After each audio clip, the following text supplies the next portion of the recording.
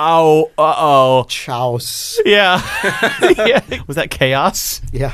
Chouse? I had a friend in high school who she did not understand. She thought it was pronounced Chouse because she'd only read it in books. Right. Yeah. Chouse Reagans. Chouse Rains is my favorite Austrian former bodybuilder, Hollywood actor. Oh, it's me, Chouse Reigns. Chouse Rains. Always count on Chouse. I call it the Chouse theory. I'm a Chouse-tician. My Chouse Reigns is actually his full name, but he goes by Chouse in America. Right. That's right, yeah. Oh, I'm going to turn Twitch on now. My Chouse Holmes is his more famous but slightly less intelligent brother. Right. I don't know why they have the same first name and a different surname. They're culturally... It's they're an aristocratic... No, they're of the My Chouse family. They're of the My Chouse yeah, house. Yeah. House My Chouse, I believe is what is. Yes. Yeah. I have My Chouse Holmes of House My Chouse. I don't remember what the other I guy's want you name to was. feel at home at My Chouse Holmes house. Holmes. Anyway, this is my brother Arnold Schwarzenegger.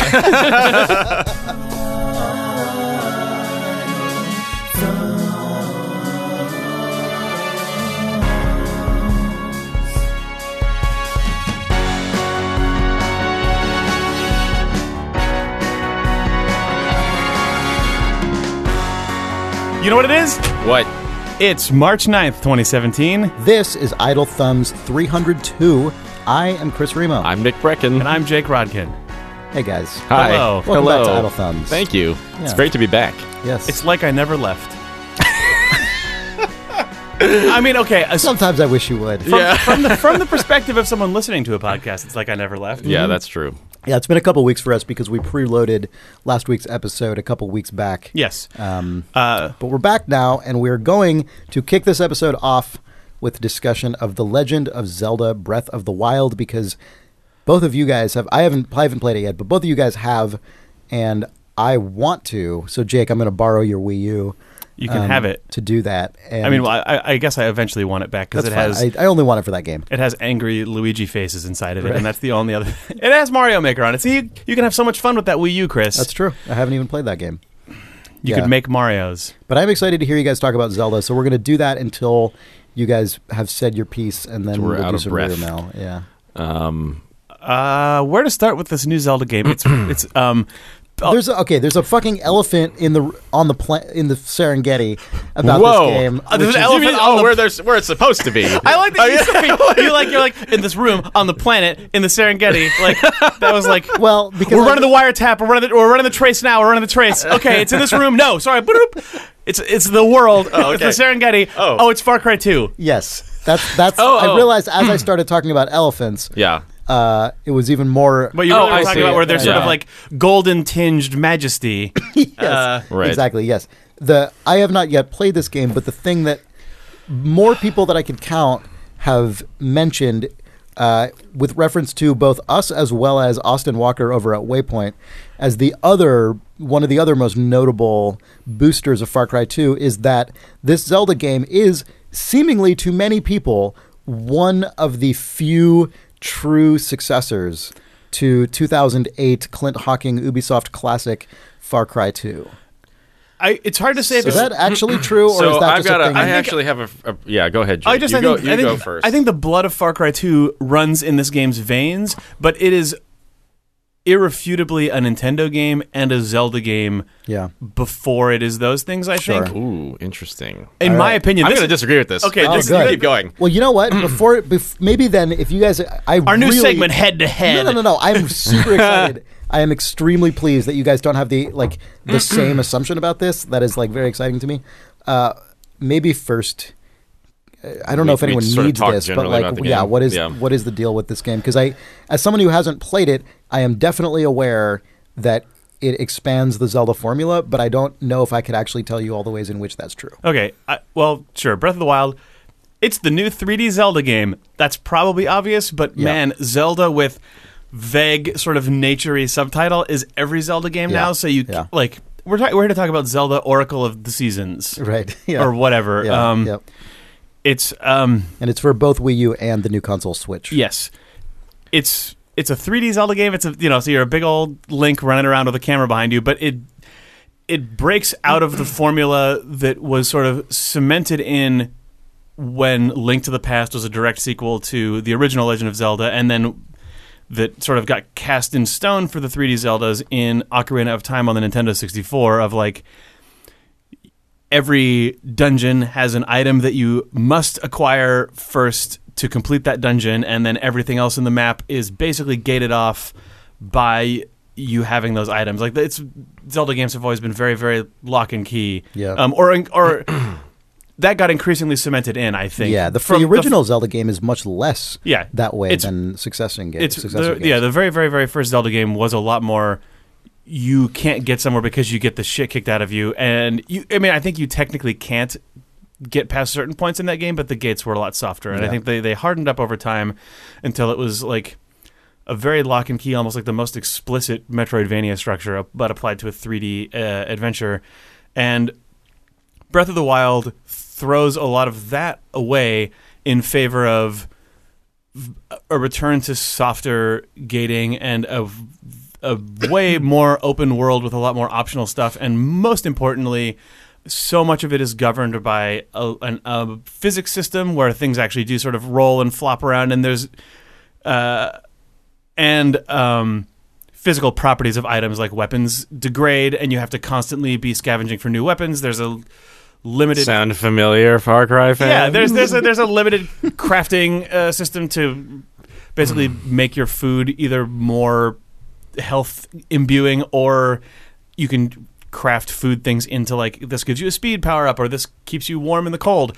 It has crazy stuff in it, like when you go up onto high mountain peaks, your UI has a thermometer gauge as well as a weather gauge, a time of day gauge, in addition to health and all the other stuff. But it means that like if you're out in the dark on the plains, it'll get cold enough that you'll start losing health unless you make a fire or find a fire or just keep eating food. Or like if you climb up mountain peaks, you also equally start to freeze. Or as you get farther into the game, you can get a tire that will allow you to walk through these things in a way that in which you're totally impervious. When you said that, I imagined Link in like a Michelin tire being impervious to the elements because it literally bounces off. It's more that you just. It took me several seconds to understand you meant a tire as opposed to a tire. What? He said Link walks around in a tire, and I'm like, man, oh, well, in this game, if you could wear, you can just roll down a hill. Yeah, if you could find and wear a tire, so that would probably actually stop you from ragdolling to death when you miss a climb. Yeah. Oh, the other big thing about this Zelda game that is different from all other Zelda games, other than I guess Zelda 2, is that it has a jump button, and the jump button is also a climb button, which is, I think, secretly the best feature of this Zelda game, and probably the biggest thing they've brought to the sort of open world third person exploration genre, because usually games like this games of this scope, I think of things like Far Cry 2, but I also think of things like Bethesda games. Like I think of like Skyrim, and when I think about in Skyrim, there's always the like you can go anywhere if you can sort of wiggle your guy there. You can sort of like scrunch yourself up the side of a hill by like strafing to avoid hitting the engine's slope limit.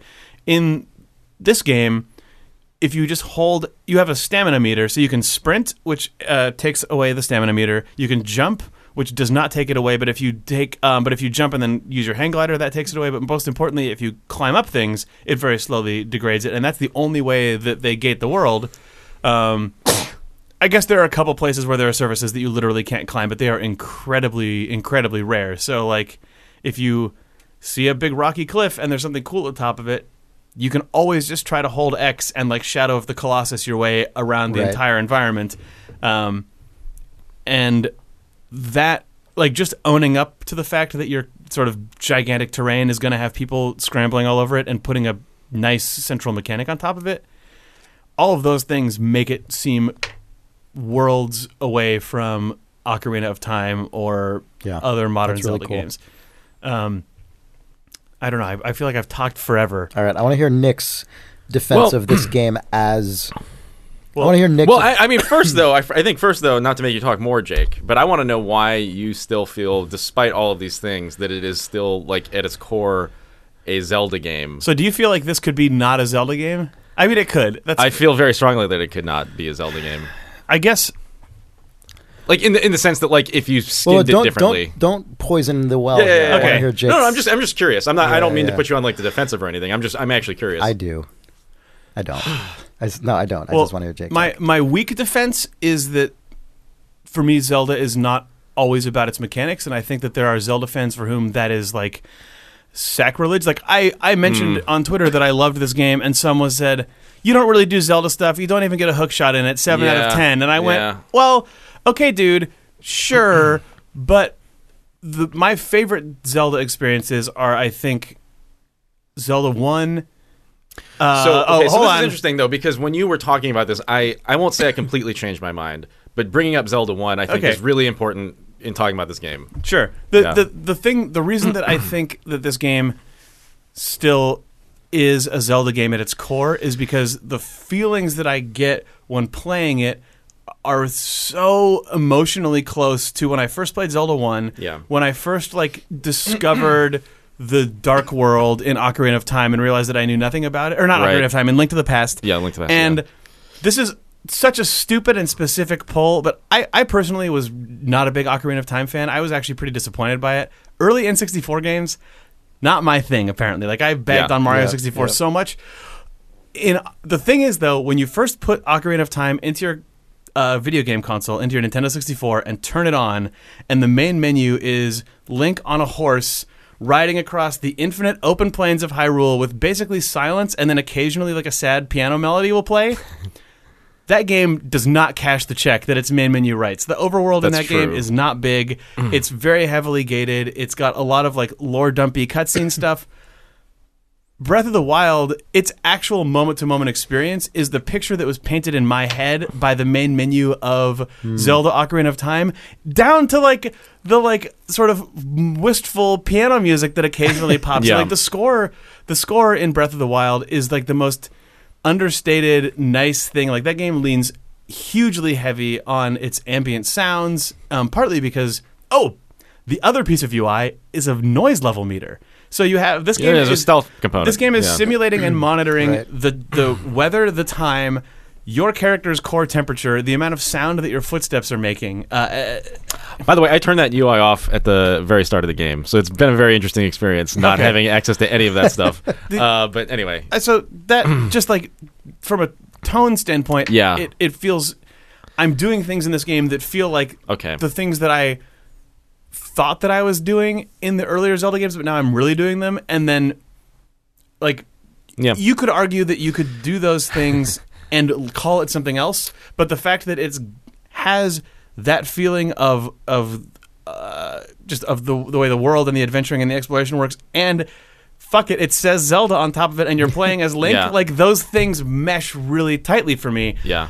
The other piece of it is like a lot of my favorite stuff in a lot of the Zelda games is like it's never as like fucking disastrous as it is when you talk about like the lore of the Souls games. The sort of like those games are all supposed to have that feeling of like a world that has fallen into ruin and just, Yeah, like, yeah. all these things. But that sadness is in a lot of the best moments of the Zelda games, where it's not like this world is decayed and is like you're inside the corpse of something, but just sort of like this place was great once, and you're Yeah, it's a little more hollow now. You're this sort of like weird person that's shown up into this world, and it gives the people around it like a memory of what was there before. Like that was Right. some of my favorite stuff in Wind Waker. It's alluded to in A Link to the Past, and this game just goes nuts on that feeling from the beginning. You've got that iPad. Oh, I remember when everyone had iPads. The iPad's That's a specific moment in this game. yeah. That's It's true. so weird. But you wake up. They give it to you and it's got photos preloaded on it from 100 years ago, back when everything was good. Whoa. It's so weird. Anyway. That's really good though. Oh, no, it's very good. It's just weird.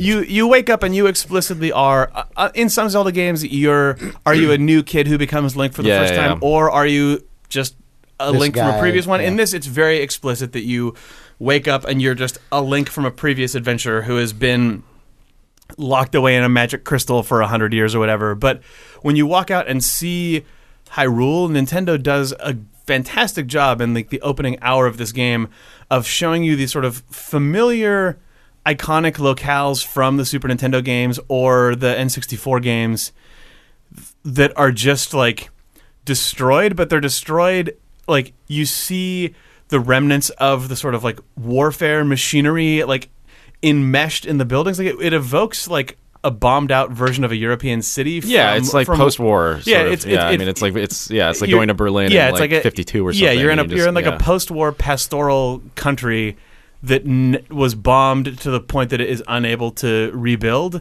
Yeah, and like no one has gone and cleaned up any of the remains, but because it's that coupled with the like Lord of the Rings classic Zelda imagery of like there's a weird mountain off in the distance with the swirling smoke around it, and there's like some weird glowing stuff off in the horizon that you don't know what it is. It feels like, and obviously the fact that you've shown up in this world, like whenever the weather gets sort of stormy and overcast, it just feels like everything's going to come to life and destroy you. Like you feel like they successfully made it feel like you showed up at the tipping point of some really heavy stuff, like in a Nintendo way. I don't know, just like sure. Yep. They hit a lot of the like. It's the first time since Wind Waker that I feel like they've managed to sort of drill into the core of what the sort of emotional experience of being inside of the world of a Zelda game is, and delivering on that. But they're going way more for the sort of like, this is a melancholy place. This is sort of like a ruined place, but maybe there's little growths of goodness in it again, and like that feeling, it hits real hard. And I haven't gotten into any of the mechanical stuff yet, which is the stuff that I actually like the most about this game. But like that stuff all makes it feel like a Zelda game to me, even though the actions that you're performing in it, you can't Zelda autopilot it. You can't play it like you can the previous like 6 Zelda games where like, okay, when am I going to get the boomerang? When am I going to get the bombs? When am I going to get the hook shot? When am I going to find Temple XYZ? I fucking found a boomerang like maybe 30 minutes ago in my playthrough, and I was like, oh, I got not the boomerang, but like, oh, I got a boomerang. Like, oh, it's like Zelda. And I threw the boomerang, and then it started coming back at me, and then just as it got to my hand, there was a button prompt to catch it, but I didn't expect that, so it just like flew past me and went into the ocean, and then it just like sank into the water, and I was like, oh, my boomerang, oh, fuck. And then this game went, I'm real now. Yeah, yeah. And you are not. Yeah, you are exactly. nothing. Yeah. Far Cry 2. Yeah, exactly. Yeah, that's I saw everything in the game degrades, and it makes it fun, because it means every enemy encounter is basically going to be a net negative for you. You think you're like at the best it can be where maybe a character will drop a weapon that is just slightly better than the weapon that I have, but there's a good chance that I'm going to end up spending like 6 arrows and halfway degrade the sword that I already have to get what might be an incrementally better drop. But it's like every encounter comes with a cost.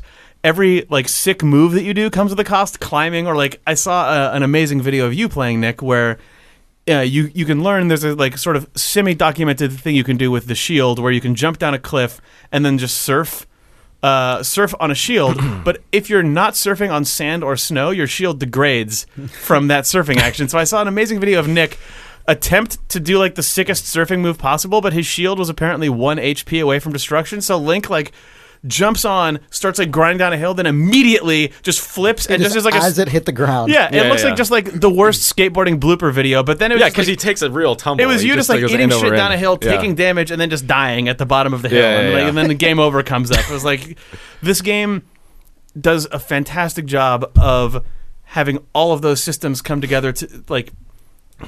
I'm sorry that I'm just talking. No, it's fine. You're doing a good job. I knew that that this game was going to do a lot of really good things when one of the first things that you're tutorialized in, like the first enemy encounter in this game is not a standard Zelda enemy encounter where like the first enemy you usually encounter is like a palace guard on a little patrol or like a goblin who immediately aggroes you or something. In this is telling of sort of the world that Nintendo's trying to play in this game. The first enemy encounter in this game, I think for most players, at least if you sort of just keep walking forward, is you go up a hill and there's a tree that you can hide behind and an embankment, and then down like you're overlooking 3 goblins sitting around a campfire, and if you just run down and try to kill them, they will fuck you up. So instead it's like, all right, You're now camped up above an enemy embankment. You have these 5 environmental physics things at your disposal. This is kind of what they're doing. You can see they occasionally like laugh at a joke, or one of them gets up and goes to do something and comes back, and it's like, figure out how to take these guys out. So it's Far Cry 2. I want to hear Nick talk now. Yeah, no. So, like, that just like literally makes it sound like the most Far Cry 2 shit ever. Yeah. Also, for what it's worth, like if you're not a longtime listener of Idle Thumbs, Far Cry 2 was an Ubisoft game in 2008 that I think, especially at the time of its release, was really disliked by a lot of people. Yeah. In part for the reasons that I think a lot of other people love it, which is that it is totally unforgiving. But also extremely huge in its both physically, but also in its possibility space. The game puts you in a massive open area, and then you take mission after mission. It's a first-person shooter. But the thing that's so interesting about it is how totally free the game lets you. The game allows you to be in just like kill this one guy, but then that guy is going to be in a tent or something in the middle of a huge compound with tons of guards, and then there's flammable materials and exploding barrels and weapons and guards with different patrols and enemies in vehicles driving around and just every possible environmental factor you can think of, and you can do everything from just Rambo your way in if you're truly incredible, although you know that is tough in this game, all the way up to setting off crazy chain reactions that will inevitably fail halfway through, and then you'll be in just a Looney Tunes situation trying to stay alive by the skin of your teeth. It seems that Nintendo has taken that mentality of game design and made it incredibly palatable and able and like set up so that a like 12-year-old kid could do it. So now I want to hear Nick's defense of this game as a Far Cry 2, basically. I mean, it is a Far Cry. I mean, it's Far Cry 3. I'm straight up calling it Far Cry 3 when I'm streaming this game because I think it is so much more than that. But so like, in Twitch, do you actually say Nick is playing Far Cry 3? I thought about it actually. Let's be clear, because there is a Far Cry 3, and that is not necessarily a game we admire in quite the same way. Right. So you're saying you're positing a universe in which the actual game that Ubisoft published with the name Far Cry 3 doesn't exist. Correct. But there is a true Far Cry 3. This is Far Cry 2, Roman numeral 2 is where you're... Yes, that's what this is. Far Cry 2-2. Yes. Desmond Tutu's favorite game. Yeah. Man, okay, so the stuff you haven't really hit on yet, Jake. So this is a major way that this game breaks from Zelda games, which is that immediately within the first hour, it just hands you all of the special tools, like all the special powers that you get. So if you hold down left trigger, you get sort of a wheel of like I think 6 different abilities, and you find all those very quickly in sort of like a Metroid way. But then you don't lose them, unlike Metroid. You actually just keep them for the rest of the game, and those just sort of become the mechanical kind of, It's just your abilities. Yeah. Man, does it just let you fuck around and do stupid shit in a way that, like, I think even goes beyond what a Far Cry 2 allows you to do. Far Cry 2's expression, if you walk up to a camp, is basically like you can stealth this shit, or you can like play around with a guy or sound or whatever. Like this game contains all of that, but then also a billion other things. So like there's an island that I found early on in playing. This might be a little bit of a spoiler. I don't need to mention the spoilery aspects of this island, but it's a very, very good kind of surprising thing that you can find, and it sort of throws you in a certain scenario and essentially strips you for like it takes all of your equipment away from you, and et cetera, et cetera. On this island, there's this massive fucking troll monster who's just kind of sleeping. And he's got like an item that you need, or sort of like on a necklace, and you can see him there, and you realize like, okay, well, I don't have a sword. Like, what the hell am I going to do?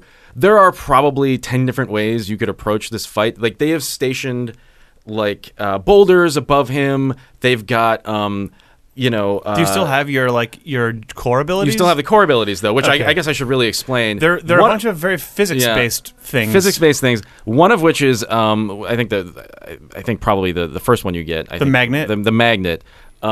So I found this... Which is basically a gravity gun or like the telekinesis power in Psychonauts, where any object that is tagged appropriately, you can go into this magnet mode, and you can just lift it up and physics it around on sort of a like wobbly...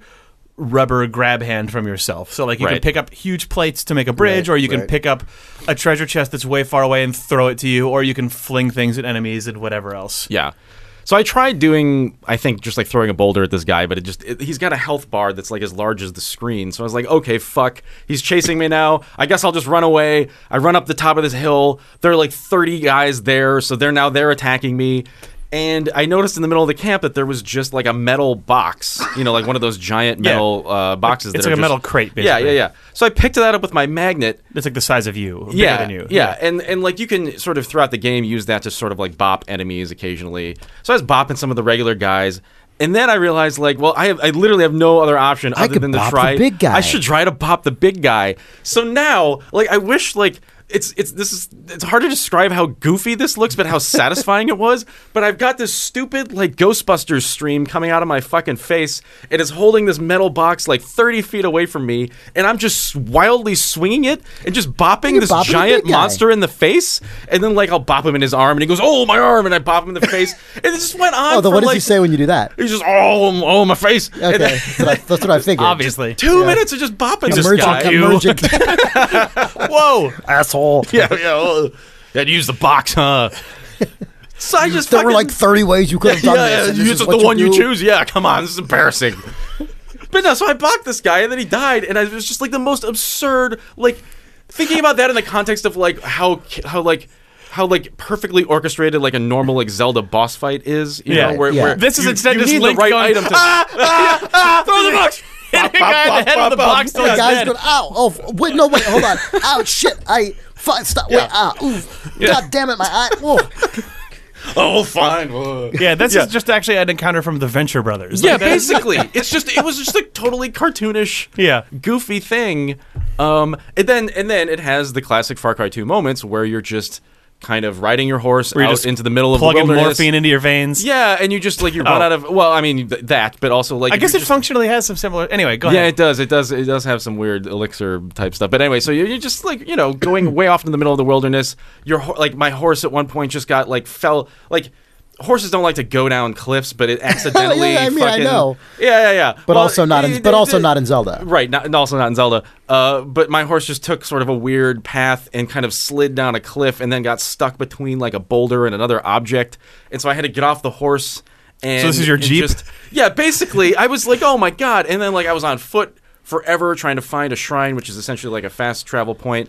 And in between that and the shrine, like I found this guy who was like super powerful and just like destroyed me. And then I spent maybe an hour just trying different things that I could do to maybe I could shoot this guy from over this cliff and he couldn't hit me, or maybe I could Right. and it just wasted so much time doing like nothing, Yeah. absolutely nothing. And then after like trying to fight that stupid guy, like I kind of just went around the side and then hit this beautiful vista with the sun and everything, and I was like, oh fuck, this is gorgeous. And that was just like I didn't go into a dungeon. I did nothing. I accomplished nothing. Yeah, that's- and that is the most Far Cry 2 thing. That It's is just like you say before you were Yeah. gonna say that's the most Yeah. Far Cry 2 thing. As you were saying, like I did all this stuff and I accomplished nothing. I'm There's like, nothing oh, that that I- is that good Yeah, Far yeah. Cry 2 Yep. feeling of Oh, like yeah. the stupidity and the grandeur are their own reward. Yep. That's That's pretty the much what this ultimate. game is. In I will fact, say- yeah, well, no, no, please, no. What will you say? Well, so I will say that there are two. Okay. So there's one aspect of this game which I think, if to really call it a true Far Cry 3 Yeah. or Far Cry 2, Yeah. that you would either have to remove or sort of hold back from using, which is that in Far Cry 2, you have your hub and you have the sort of four fast travel points, the bus stops, right? Right. The reason that you can get into such a pickle in that game is that even if you essentially use one of those fast travel points, you're often far enough away from them that becomes the journey to at least get back to that or to the hub. Sure. You're always far enough away. In this game, you can at any moment essentially just Star Trek teleport yourself out of danger that's kind of to a the point bummer. where like you can fall off a cliff and in midair you can teleport to safety. Oh, so you can teleport when falling. oh yeah, you can don't- do some weird stuff Okay, in this game. I don't like that because Yeah. the counterpoint to that to me is you're right that definitely lessens how Far Cry-y it is. Yeah. But the arrival points that you get to, it will never take you anywhere ultimately immediately handy. you always teleport to a place that requires that you walk across the overworld map to get somewhere. Like you can't teleport to towns. You can't teleport to towns. You can't- can. Oh, you can. You can. In fact, there's a teleport. There's a shrine, which is the teleportation sort of zone, literally next to a house that you can buy. So it just sort of it really just becomes like go back to safety whenever you want to sort of thing. Right. So I would not be inclined to use that. That's when the playing. thing. I say turn off the HUD, and I say don't use fast travel as much as possible. Even though I am cheating and using it, I think if that's the real Far Cry 3 playthrough. I think using it when you're done is different than using it to escape a bind. True. Yeah. True. Yeah. But no, I think to Jake's point, I spent a lot of time sort of tallying the very obvious kind of mechanics or influences that this game has collected from games in the last maybe 10 years. Like, there's a lot of Shadow of the Colossus in this game, undoubtedly. Mm-hmm. There's a lot of, just Far Cry. Ubisoft games in general, like, there's a whole mechanic where you have to climb towers to sort of unlock a section of a world map. These things are just very clearly they went and played Western games. But the quest system is very unlike those, though, I think. Like, it's not like... But hold on, let me hear Nick's butt go over first. your butt. And no, I agree with you. But it's, it still is a main quest, side quest thing, which is very Western. Sure. But I will say that I did spend some time thinking about Zelda 1. For me, that game is really hazy. I don't have a strong memory of playing it. I did play it as a kid, but it's not like, like for me, that's like Link to the Past, I think, is the game that is still fresh in my memory. But I do think, and actually, I don't know enough about this to speak like authoritatively about it, but I did hear that there was a GDC talk about this game. I forget which designer gave it, but I think somebody said that they used essentially like a top-down Zelda 1 style they used prototype. The sprites from Zelda 1 to prototype the sort of survivally crafty physics. Like, they used 2D physics and everything else. It looks amazing. They showed a bunch of video from it at their GDC talk, which I didn't see. I just saw video highlights. It looks like if you took Zelda 1 and put it into the Mario Maker editor, where everything is casting a subtle shadow and everything could sort of like... Wait, but it's top-down or side... or It's top-down. It's Zelda 1. Okay, you said Mario Maker. And the Mario Maker aesthetic piece that I mean is like all of the sprites can sort of leave their pixel art grid, and everything has a little bit of a drop shadow to it. And then when they were running it, everything had little bits of physics and springiness to it and stuff. It seemed like they were using the Zelda 1 art... partly just because it was cute, and partly probably to sort of get them thinking about a simpler, cleaner version of everything. But it had things like items that would sort of cause weird physics ripples that would push enemies around, and like the way that enemies behaved was a lot more in line with modern enemy AI design. I mean, you can do some really wacky stuff with the physics in this game. Lately, I've been like... There's one of the mechanics is like called stasis. Is that the charge up one? Yeah, it allows you to like lock an object essentially in place. You freeze it in time. And then you can hit that object like 20 different times, and it will sort of create like a golf style arrow to show you the trajectory of this. Of you doing this, and I could not figure out what So you're charging what it's doing up. Is you can imbue it with physical force. The physics impulses that would be enacted in real time, but you're cumulatively storing them in the thing. So like if a boulder comes flying at you, you can freeze it in time, then hit it with a really powerful weapon, and then it will draw an arrow in another direction. Then when it unfreezes, that velocity sends it off into wherever. That's a very useful application of this mechanic. I have been doing completely useless things, like chopping down a tree and then like charging it up and then attempting to like surf on it across the ocean. Yeah, that which looks kind of works when I watched you do it. Yeah. So this game is really wacky, but I will say, getting back to Zelda 1, I mean, I thought about Zelda 1 a bit just right off the bat because they have that sort of tapestry and everything kind of has that kind of chunky Zelda, original Zelda look to it. They were actually sort of making allusions in that some of the monsters in this game might be a reinterpretation of some of the sprite art from the first game, and that like the sprite art in that game is what is like... is their like ancient aesthetic of that culture, like not literally as pixel art, but sort of like how like hieroglyphics are very clearly a style. That was implied in a way that was really nice. I was kind of in the southwest corner of the map in the, I guess, like Gerudo kind of whatever mountains. All right, just sort of like Southwest American style mountains, and I came up over this rise. And in the distance, that area, like far off in the southwest corner of the map, is sort of like a wasteland. I think that's what like dragons are. You know, That's it's very also very Lord of the traditional Ringsy. Zelda, very too, very right? traditional Zelda. Like, I mean, that's where the southwest of a lot of Zelda maps. yeah. And the sun was just starting to rise, and it created this sort of blood red horizon beyond these sort of like tiny but like pointy dark mountains. And I went, oh my God, this is gorgeous. And then while I was doing that, somebody on my Twitch stream said, oh man, this actually really evokes a piece of Zelda 1 It's Zelda 1 concept manual art, right? The manual art. Wow. And he pasted the link, and I put it up. And I put it up in the stream next to what was happening, and it was like and then I fucking like positioned my link where he's like kneeling in the Right, same yeah. way, and it really was literally like the Wow. promise of that shit. That's done amazing. procedurally, right? I mean, like this is I just need to see this this. crazy Yeah. simulation of all this stuff. It was fucking phenomenal. So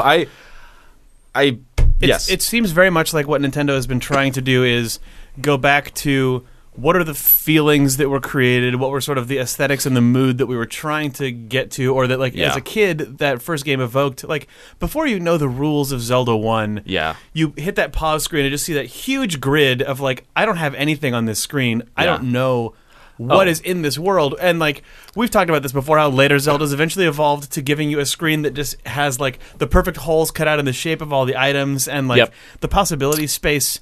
It seems like as everyone became intimately familiar with how a Zelda game progresses, they sort of probably correctly became more honest with what that possibility space was, and like Right. the UI started to reflect it and the shape of the story started to reflect it, where it's like, okay, I'm going to need 3 pendants, and I know it because there's literally 3 pendant shaped holes in the screen, whereas in Zelda 1 you don't know what the hell that's you just need. a grid, Yeah. and like Yeah. maybe you get a ring that does something Yep. that you don't know what it does, and you can blah blah blah blah blah.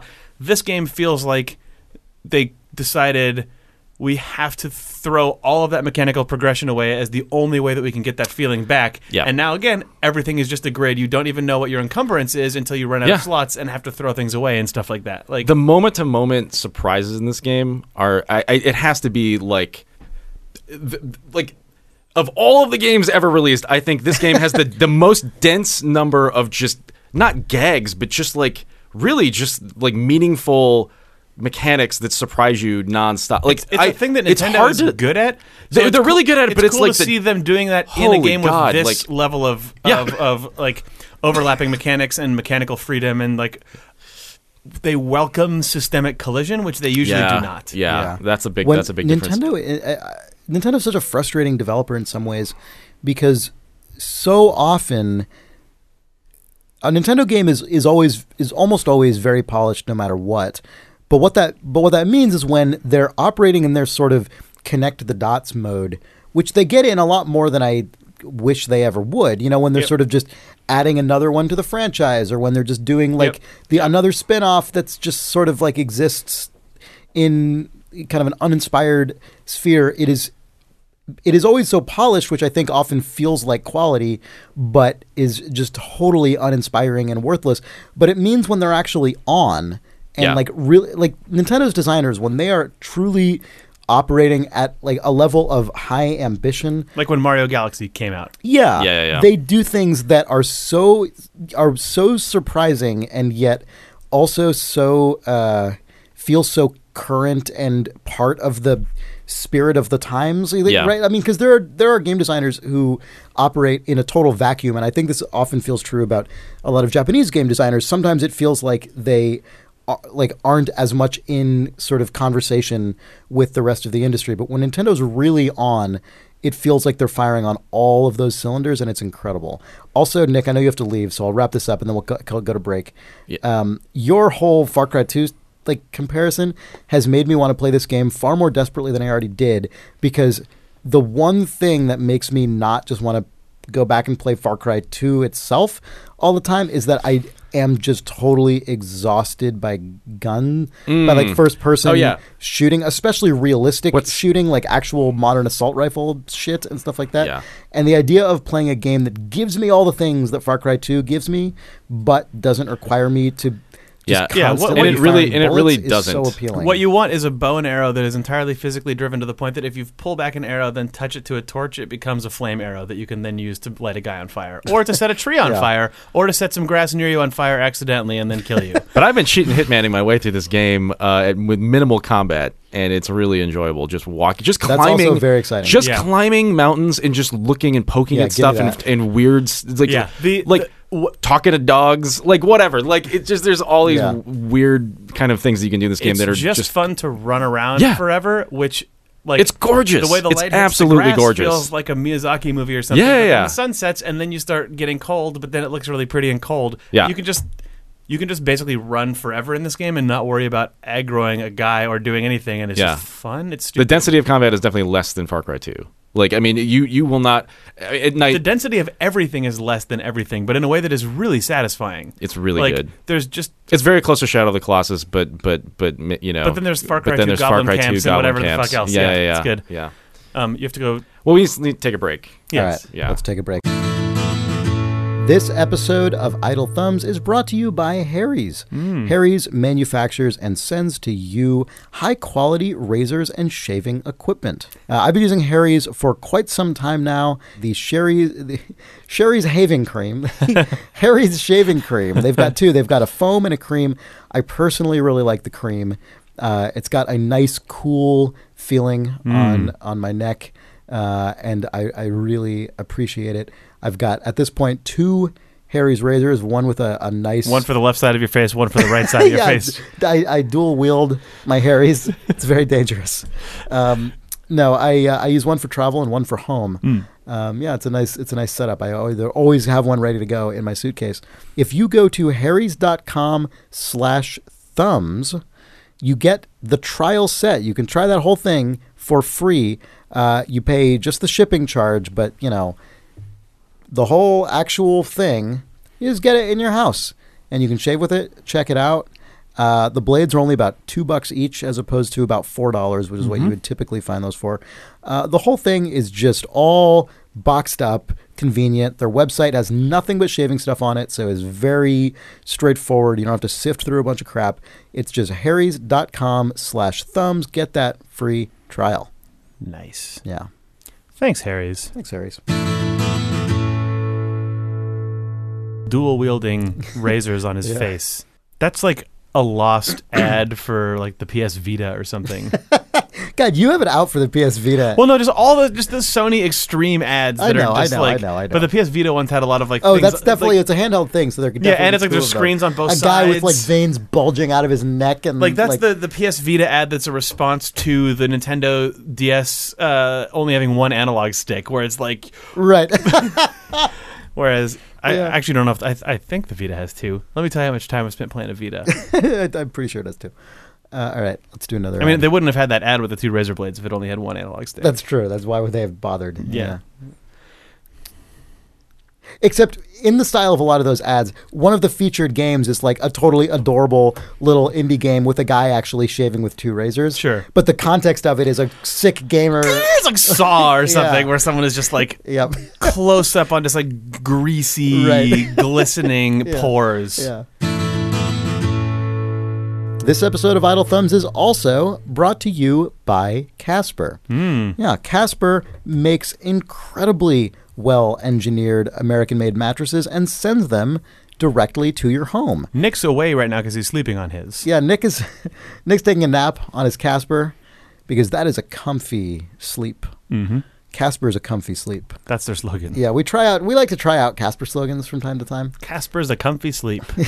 If you go to casper.com/thumbs and use the offer code thumbs, you will get $50 towards the purchase of any mattress. These are already... That might not seem like a lot off a mattress if you're used to a regular mattress price, but Casper mattresses are super affordable. So that's actually a huge % off of the total cost of one of these guys. I have slept on a Casper. Nick Brecken sleeps on a Casper every single night. It has significantly addressed his aching back problems. Now that we're all old, shitty adults who are garbage, you actually... Now that our bodies are falling apart, Yes. killing us. It is actually incumbent on you to have a decent night's sleep.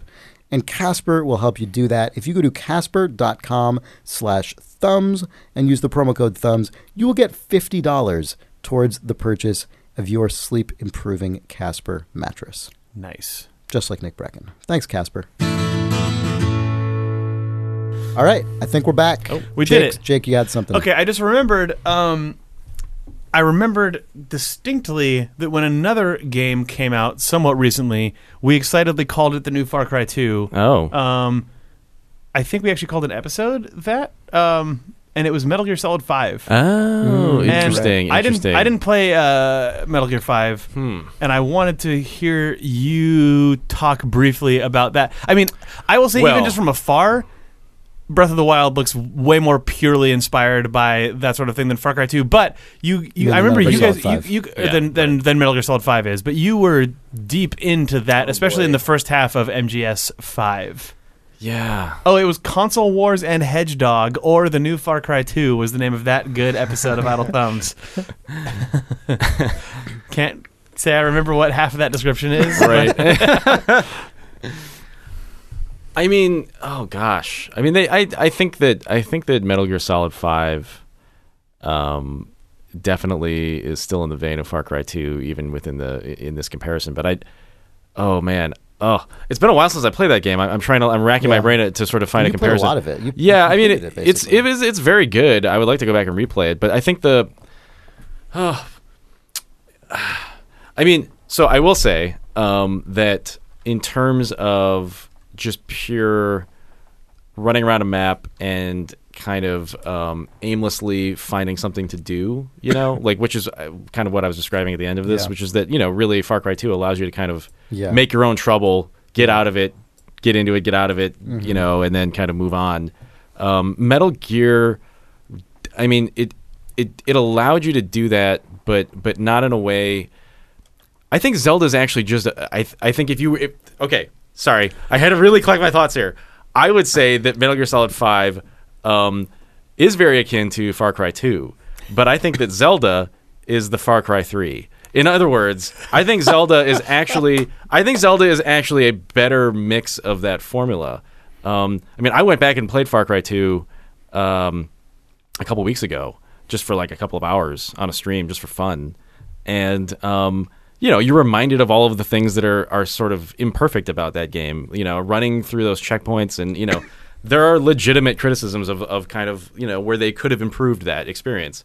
Zelda, there's really almost no comparison because Zelda's doing so much more in terms of like layers of systems and sort of various components that just don't exist in Far Cry 2. There are no weird challenge rooms in Far Cry 2. There are no dungeons in Far Cry 2. There's also no magic physics freezers and stuff. I mean, the fact that it's the Far Cry 2 mentality, and you're a wizard. Yeah, I will say, one thing that we shouldn't forget when comparing either of these games to Far Cry 2 is that part of what makes Far Cry 2 unique and good is that it is actually so grounded. That is true. Outrageous things happen in Far Cry 2, but not because magic or crazy technology is involved. Right. Just because the fairly grounded set of systems interact very well. Well, I mean, Metal Gear, I think, gets closer to that. I mean, you can still attach a helium balloon to any animal and send them off into space. Or a car. Or a car, That is true. That is true. But I think it definitely gets closer than Zelda. So in that respect, there are many different axes to attack this sort of comparison. It's hard to nail down one. Sure, obviously, none of these games are literally a Far Cry game. But Jake mentioning the density of this game being lower than a lot of games makes me suspect that in that macro sense, Zelda might be the better Far Cry 2 comparison. Because which is a better Far Cry 2, Zelda or Metal Gear? Amazing that we're having this discussion. It's a legitimate discussion. Holy crap! Yeah. Who would have thought this would be where we're at? Because one of the things, and Nick, you played farther into Metal Gear Solid 5 than I did, so you can tell me if this is incorrect. But my memory of Metal Gear Solid 5 is that anywhere there are enemies, it is intensely dense. But then outside of that, it's not that interesting. That is correct, which is what I was sort of getting at, which is that Zelda does allow for that sort of kind of satisfying exploration and finding things that are not just another guy to kill, Right. And I think Far Cry 2, it's sort of in between those. It's sort of in between. Yeah. You are ultimately finding another camp or finding another thing to explode. Yeah. But in between, you have moments of kind of serenity that are sort of breathtaking and beautiful. Yes. within the context of kind of what you've just done can be such a release, Yeah. right? Yep. And you never really had. And there's diamonds. I'm sure there were moments like that and stuff that like I had. that. Yeah, I'm sure there were moments I had like that in Metal Gear Solid 5, but they were few and far between. Whereas I think Zelda more consistently hits that tone, if not exceeds it in many ways. I did not get very far into Far Cry 2, but I still always felt at any given moment like the world was trying to kill me all the time. Yeah. And in Zelda, the world is not always trying to kill you, I don't think. I mean, when it Not gets dark always. out, the world is trying to kill you. That's Right. That's been when true there's a weird since blood moon. That's been true since Ocarina of Time. That when Yeah. when there's a but like in Zelda, there are times when I feel so safe that it is more like being in between the bosses in Shadow of the Colossus, like Yes. you said, or like if you're on an MMO server that somehow got wiped of all humans. Yep. Like I was wandering around, got my ass kicked, and then ate some meat skewer that I made, so I wasn't totally dying, and then just saw a huge tree stump up on the hill, walked up to it, and then it turned out that it was actually a tunnel of 5 disconnected, hollowed out trees. Yeah. Takes you up to a huge vista, and then looked out and went, "This is really beautiful. Wait, I have a hang glider," and then flew across a ton of the map, and, for no reason other than you can, and it's amazing. Yeah. And then I landed next to some old woodcutter in the woods and had a weird, or no, he was a strange shopkeeper who bought a bunch of stuff off me, and it was there's a little just cause in this game as well. I find I mean there are explicit Pilot Wings challenges that you can find in this game. Well, so there are weird little things that you can find that just sort of turn this game into now it's just I'm just gonna fucking play this Tony Hawk for 30 minutes and just goof around. Right. Yeah. I mean, Far Cry 2, it's obviously doesn't have any Pilot Wings shit or anything like that, but I do remember one of the things that was one of the early catalysts for the Zelda Breath of the Wild is the new Far Cry 2 sort of mini meme that has consumed a very specific dumb part of the Twitter sphere. Yeah. Was when they first had a screenshot or video of the hang glider. Yeah. A very notable inclusion in Far Cry 2. Yeah. And I remember people seeing that and being like, oh, shit. It's funny, the first classical bespoke Zelda item that you get that the game can't take away from you, that doesn't degrade, et cetera, in this game, hang glider. Yeah. Interesting. Yeah. That's a good sign. That's planting a flag in the ground for sure. Yeah. Although interesting to note about this hang glider is that it uses your stamina while you're... the stamina thing's a really interesting mechanic. It makes moments that normally would be incredibly safe actually very tense, where if you're climbing up a mountain and you don't know, just based on just looking at your stamina meter, you might be close to being able to reach the top of that mountain, or you might just barely not make it. And the same is true of swimming across a river. Yeah, swimming uses stamina. You're never really sure if you're going to make it. It's very strange in a way because it feels like in some cases it's almost a little cheap.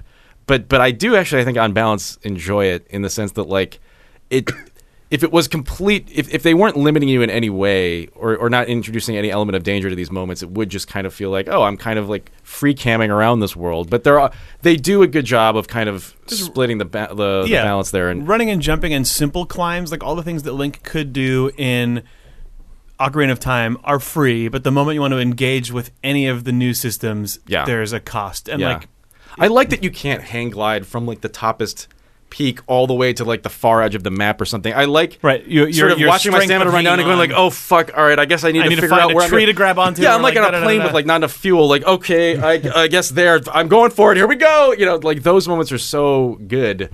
And I don't know. Yeah, that feels Far Cry 2 to me, actually, on balance. Right. Yeah. I want to basically wrap up Zelda Talk so we have time to do some reader mail that so we can just broaden the scope of this episode out a little bit. One thing I will end on is that the classic sort of idle thumbs summation of Far Cry 2 over the years of us discussing it sort of eventually got boiled down into the sentence, "The grenade rolls down a hill." And just from watching your clips, Nick, I already know I have to say that is well within the possibility space. This is the complete justification for why Zelda Breath of the Wild is Far Cry 2 2. When you first get bombs, you are given a spherical bomb that rolls down a hill and a cube-shaped bomb that does not, if you choose. Oh my God. Yeah. Fuck everything. Yep. Okay. You're working from home tomorrow.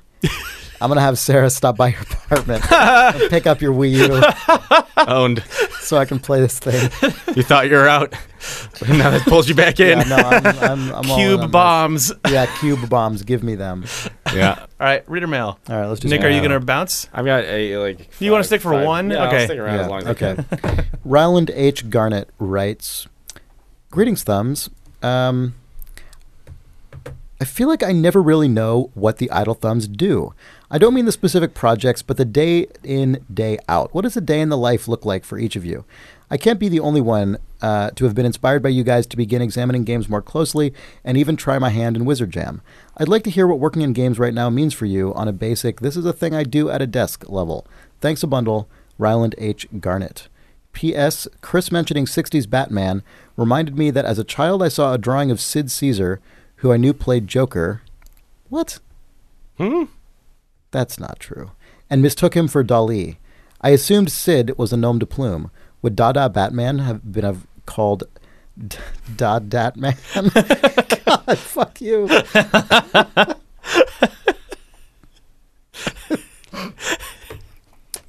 No, that's not who played the Joker. Cesar Romero. Cesar Romero played Yeah, the Joker yeah. and is excellent as the Joker in 1960s Batman, which, you know, for like the third time, I totally recommend. Go for it. Okay. Games. Am I starting? Yes. I don't know. Why not? Okay, sure.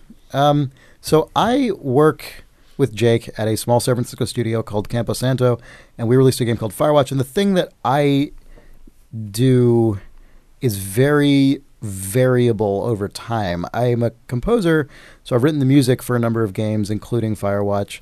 But also the bulk of my time on that game was spent as a designer, sort of implementing narrative content and designing this sort of figuring out how gameplay systems were going to work and tie in to all of that stuff. And I also did all the sound design and stuff. Yeah, my day job on games tends to be very variable depending on the stage of the project and kind of what needs to get done at any given moment. I've also recently done some sort of freelance writing with Nick. We worked on the Star Wars Battlefront PlayStation VR game together and wrote all of the Jake just left. wrote all of the dialogue. Would it be funny if I had to leave now and you could just be a guy talking to yourself? Talking to myself. So we wrote the dialogue for that and sort of some of the mission structure stuff. You're Yeah. doing a lot of mechanics prototyping stuff now too. Yeah, right now the stuff I'm doing day to day is just sort of like gameplay mechanics, sort of prototyping in Unity, which is the game engine that we use. Nice. It's a very scattered answer, but that maps to how my days go. What do you do, Jake? I don't know what I do. Oh, I don't either. Oh, I write stuff occasionally. You write stuff. Yeah. You're a writer. You're a video game writer. Yeah. So like you write I- what happens to the players in the game. Is that Right. Yeah, I script kind of the grenade. Oh, you read the script fell of the down, game. The grenade fell down the hill, and then somebody makes that happen. And then you hit Control S. Right. Yeah. No, I mean right now I do contract work. Yeah, I mean I freelancer. used to work at Telltale, and since then I've just been taking contracts. So I'll have a couple of months where I'm really busy writing a bunch of stuff for like Ubisoft or Telltale or Criterion or whatever, and then some months I'm just kind of hanging out, which suits my lifestyle just fine. Yeah, Nick, you've been a languid Nick in Yeah. recent months. It's Yeah. allowed you to become notable Dark Souls streamer Idle Thumbs. It's true. So many things that I normally, wouldn't be able to pursue. My life's dreams. Your life's streams. My life's dreams. Stream Dreams with Nick Yeah, Brecken. yeah. With Idle Thumbs, I mean. Yep.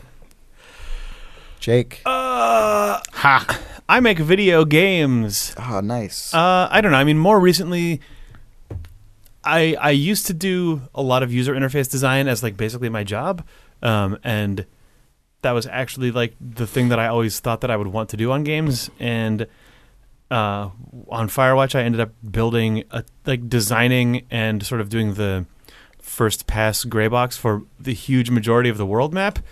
There's someone in the kitchen in our office. Don't worry about it. Okay. We keep all looking and going, what is that noise? Yeah.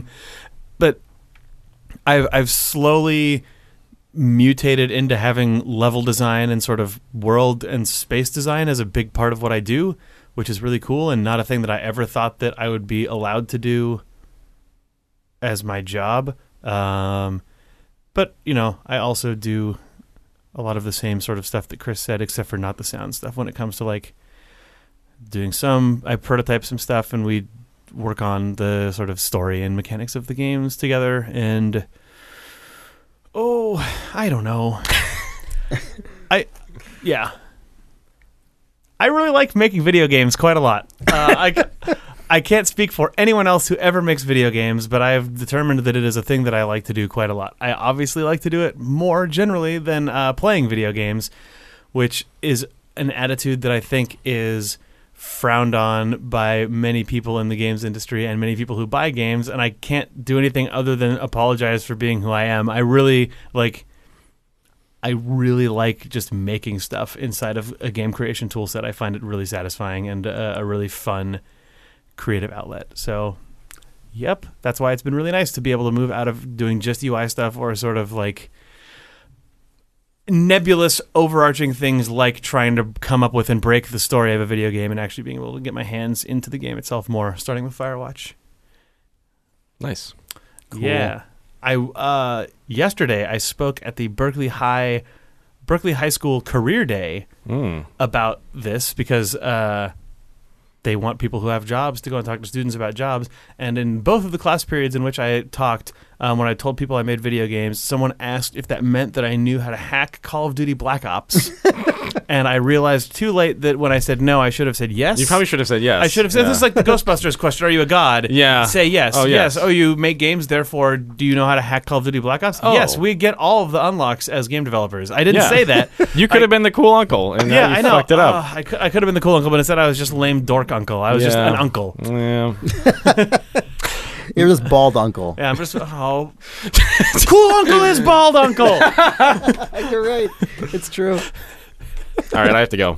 Okay, All right. You guys can keep doing Bye, this if Nick. you want We to. can call it here, I think. Yep. All right. Well, bye. Bye. Thanks for joining us on Idle Thumbs.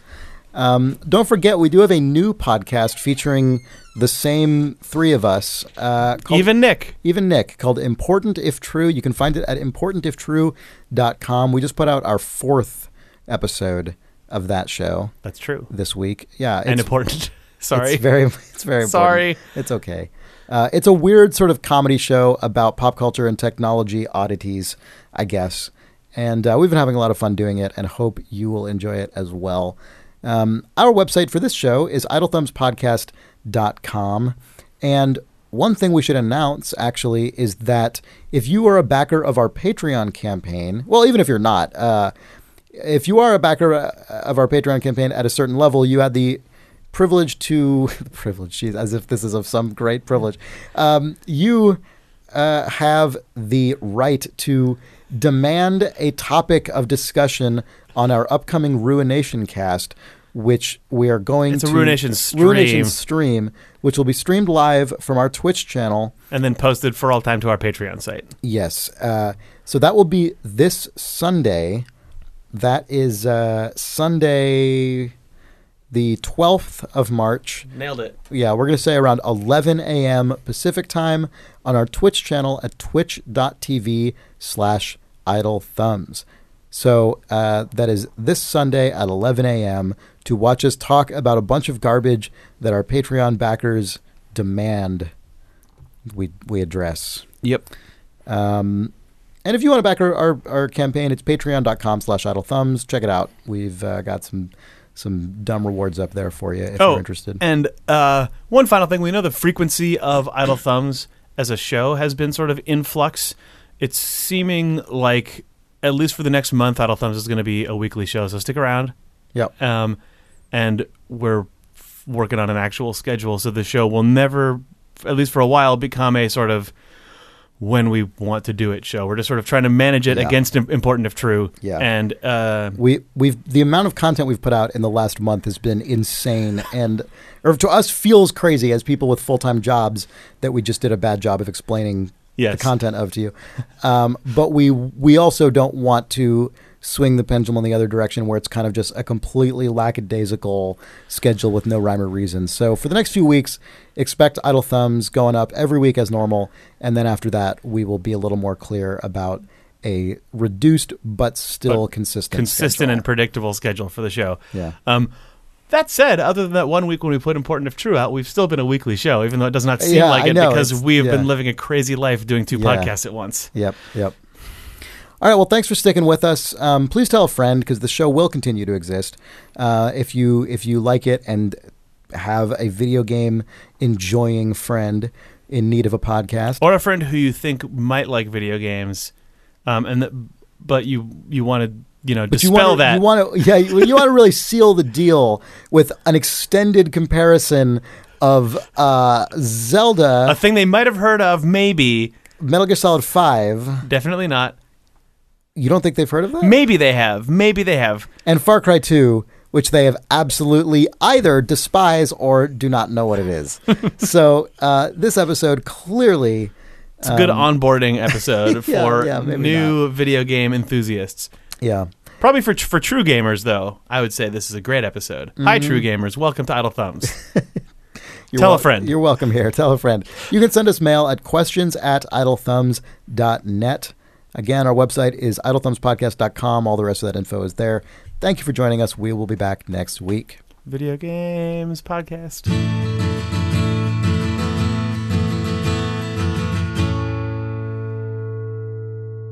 Welcome home.